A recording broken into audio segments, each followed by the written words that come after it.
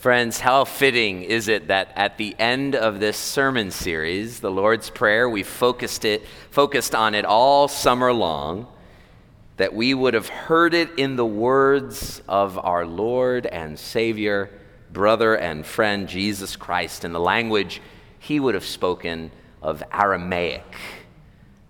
And we are thankful to Dr. Candice Nofar Yusuf for her sharing in today's service. And I hope you were blessed by that.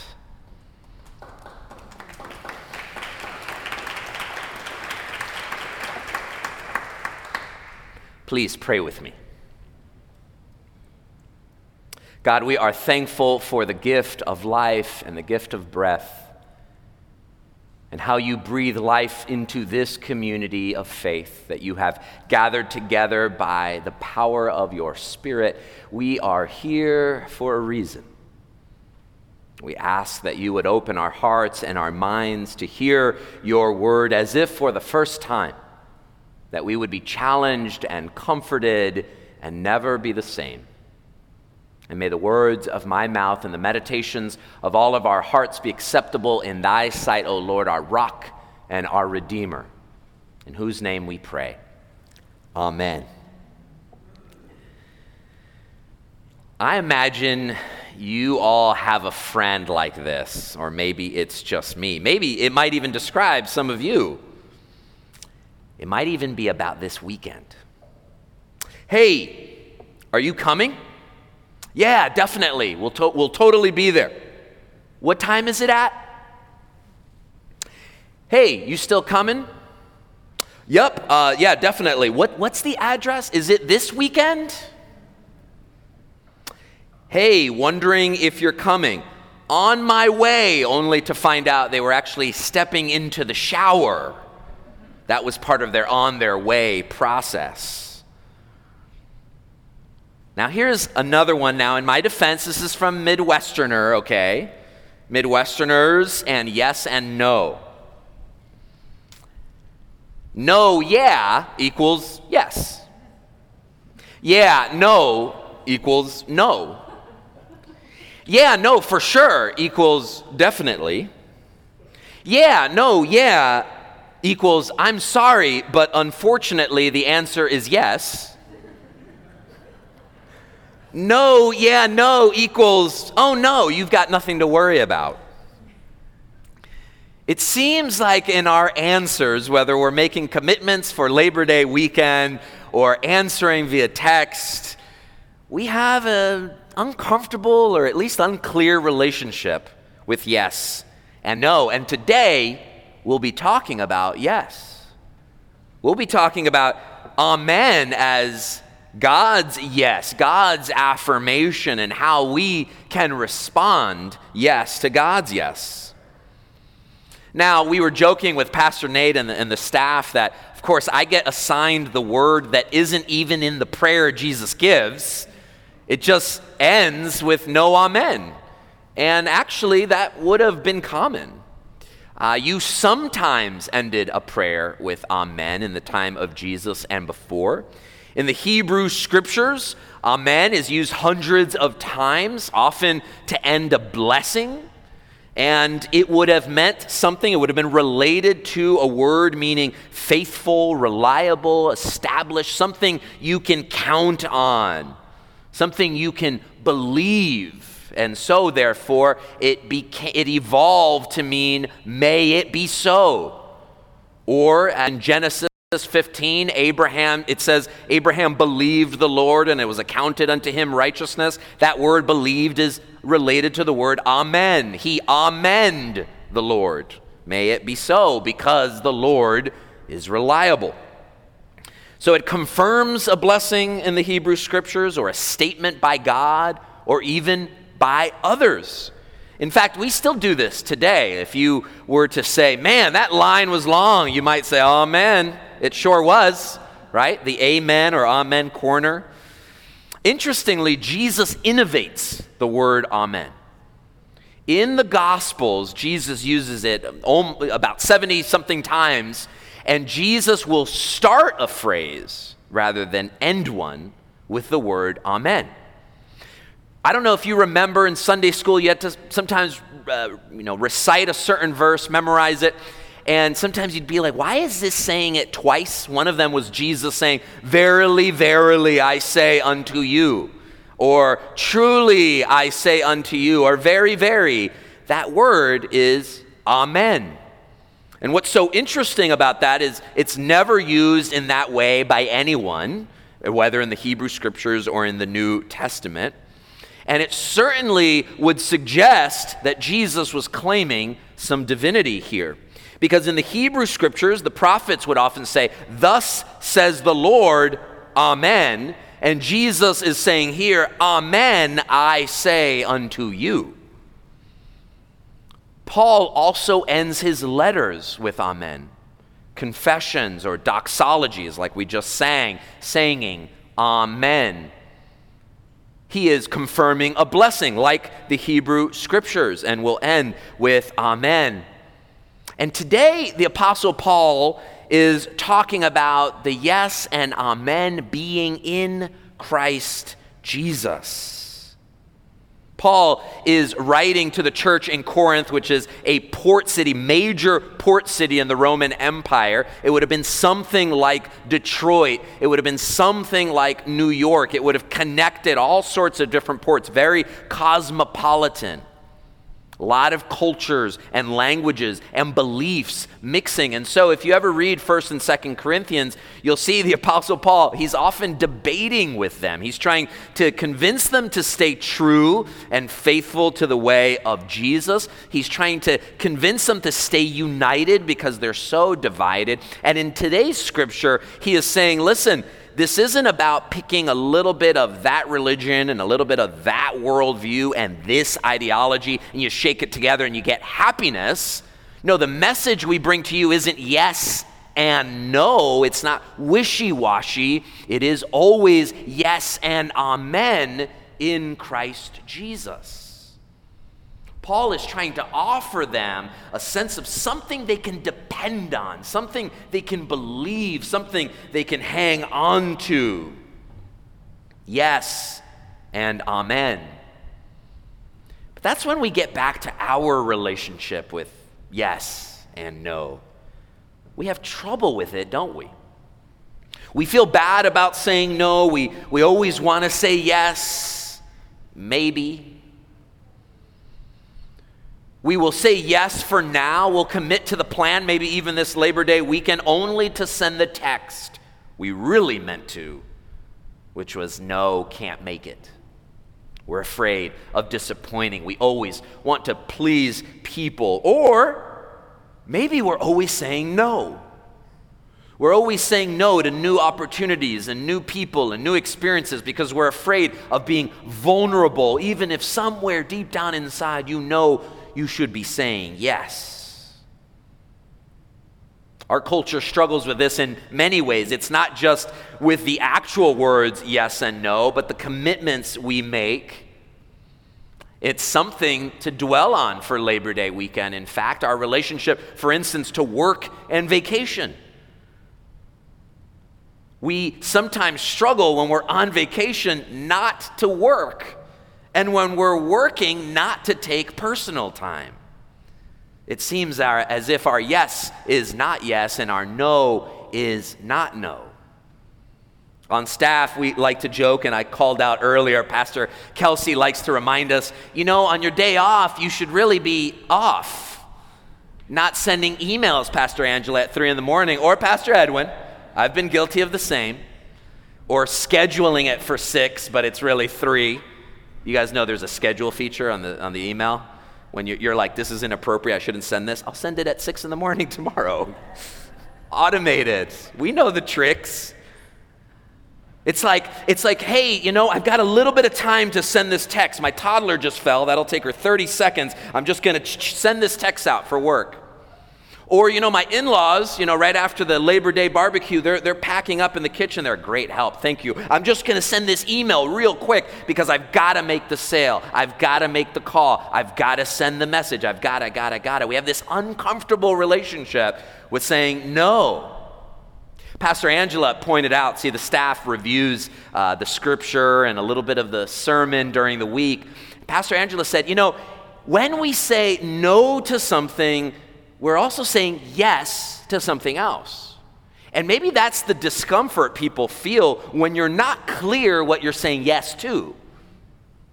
So maybe this weekend you give yourself the freedom to say no to one thing, perhaps work, to say yes to something else, perhaps your family, your friends, your loved ones, God's creation, this Sabbath moment just to thank God for all of the ways you've been blessed.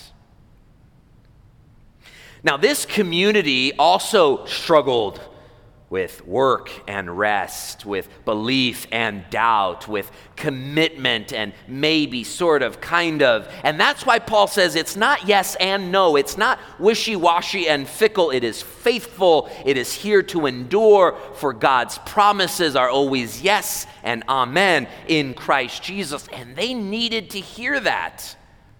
And I don't know who needs to hear that today.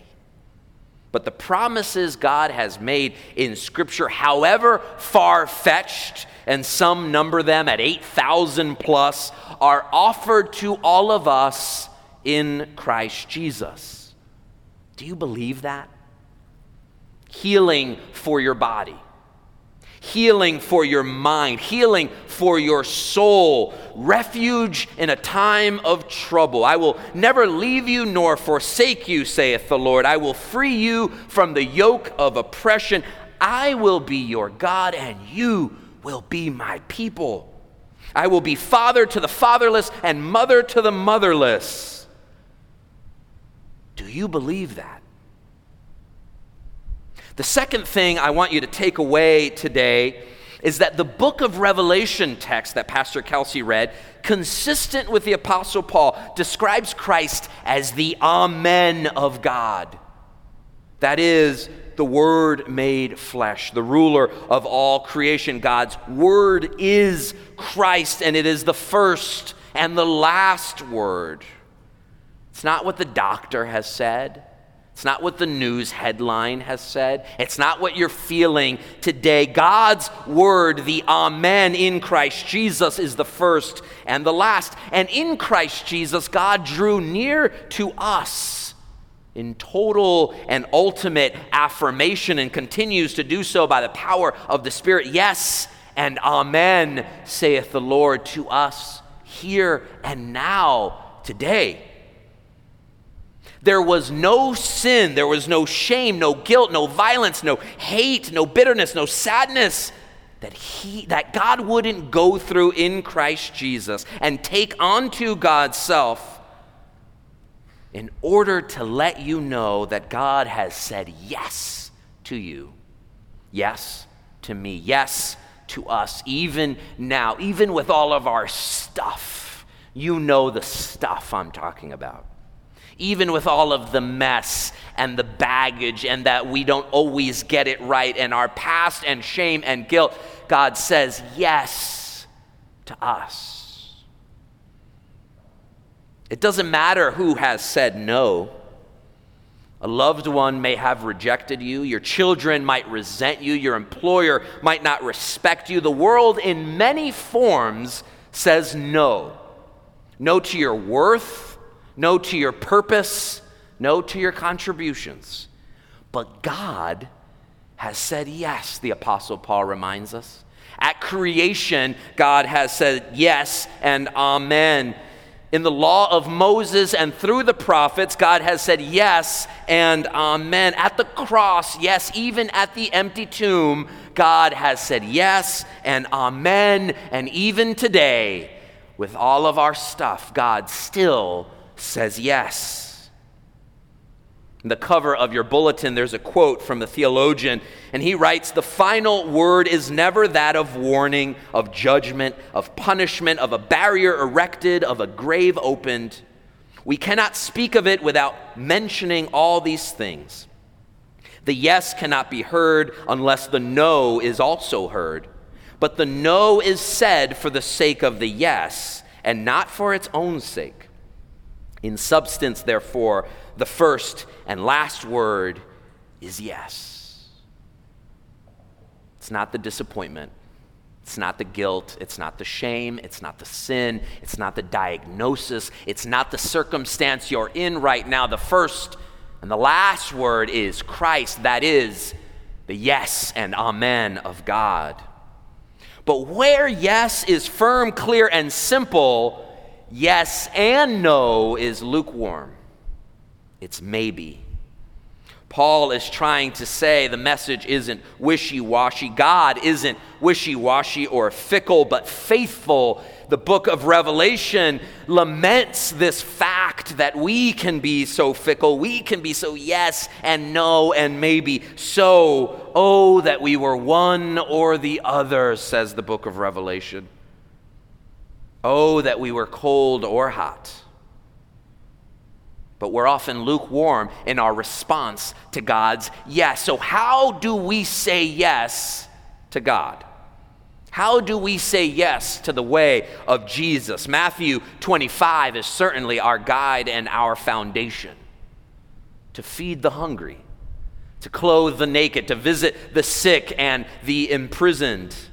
The Hebrew Scriptures and the New Testament are also our guide and foundation to support the widow and the orphan and the sojourner among us, to be agents of peace and transformation, to be advocates for justice, to be witnesses to the love of God in Christ Jesus, to be kind to everyone we can, whenever we can, for as long as we can. How do we as the Kirk say yes to God's yes?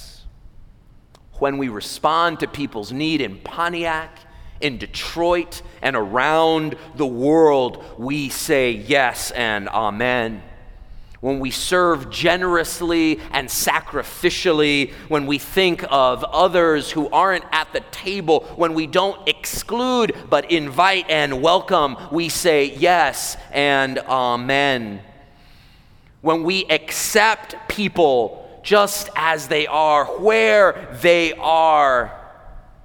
We don't judge and condemn them, but rather affirm that they are indeed the beloved children of God. We say yes and amen. And it is there that we discover that in this series we've been sharing together, each time we pray the Lord's Prayer, it is only because we can do so in Christ and through Christ.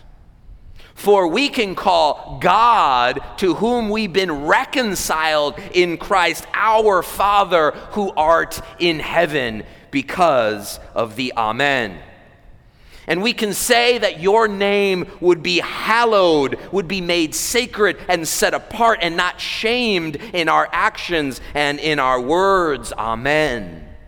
And that thy kingdom would come, that there would at last be justice and an enduring peace, that there would be enough and more than enough for everyone.